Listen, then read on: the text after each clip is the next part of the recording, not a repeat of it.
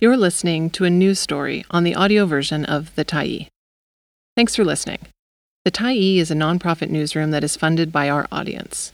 So, if you appreciate this article and you'd like to help us do more, head on over to support.thetyee.ca and become a Tyee builder. You choose the amount to give, and you can cancel anytime.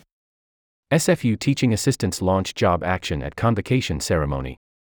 By Zach Vessera, June 13, 2023. Teaching assistants at Simon Fraser University began a job action Monday, launching a labor dispute that could affect classes at the province's second-largest university. The Teaching Support Staff Union, or TSSU, gave its strike notice directly to University President Joy Johnson during a convocation ceremony for graduating students on Friday. A graduating student gave Johnson the notice while crossing the stage. A group of TSSU members chanted "Strike Now," blew a horn and unveiled a banner over the school's concrete Convocation Mall, surprising parents and friends of graduates. Amal Vincent, one of the TSSU's two stewards, said roughly 800 student teachers would begin refusing overtime work Monday in the first phase of job action. That could eventually escalate to a full-scale strike, including picketing of university buildings. Some other unionized workers at the school have said they'd refuse to report for work if the TSSU pickets their workplaces. "We are prepared to strike for months if we have to," Vincent said. "That's where we're at."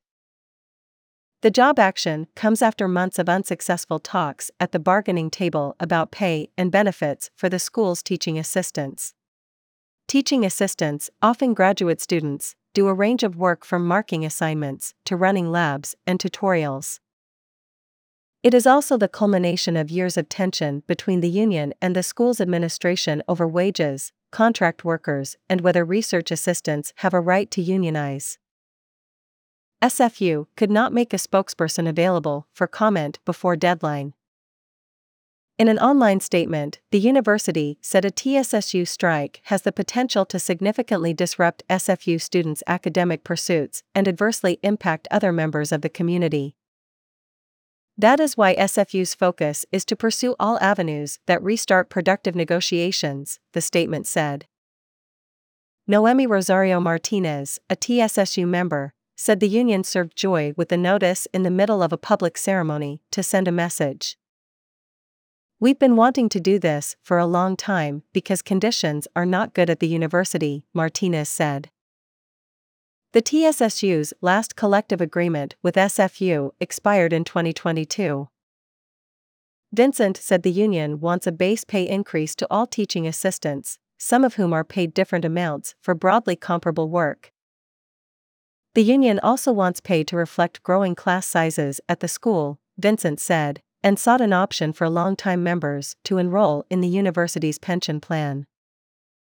Vincent said the university presented an offer Thursday with a pay increase identical to the boost given to BC government employees under the province's last collective bargaining mandate.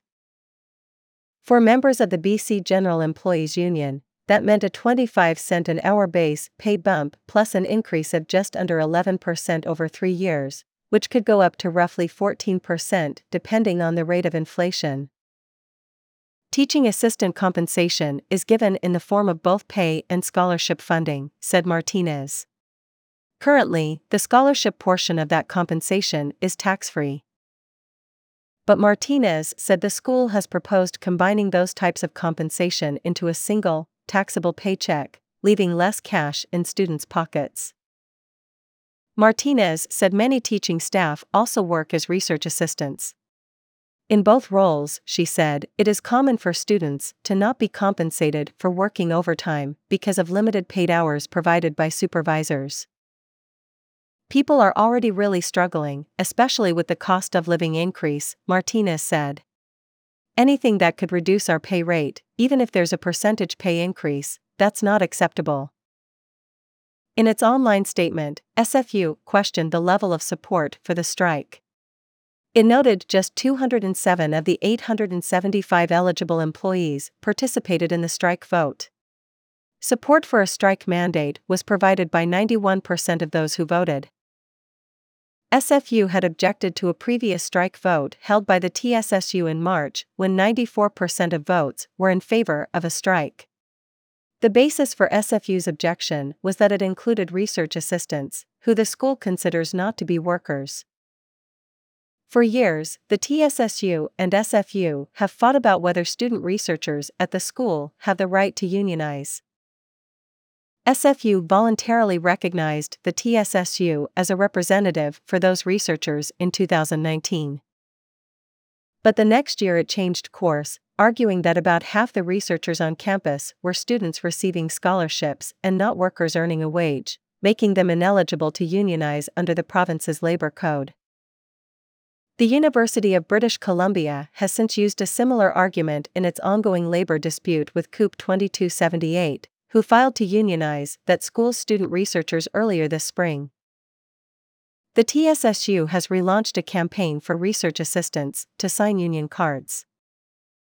If research assistants become union members, Vincent said they could refuse to cross the TSSU's picket lines if the strike escalates. So could other unionized staff at SFU, including office workers, faculty, and even bus drivers. COOP 3338, which represents nearly 1,200 administrative and custodial staff at the school, says its members won't cross any TSSU picket lines. We will support our fellow SFU workers, COOP 3338 President Shanice Backus said. Brian Green, the executive director of the SFU Faculty Association, said in an email that the association's offices will be closed in the event of a strike impacting our building, as our staff will not cross a picket line, and we will not attend to business in any area impacted by a strike. Green said faculty members have the right to determine for themselves how they deal with a picket line, but the association has worked and will continue to work to ensure that our members understand their rights with respect to struck work and struck workplaces.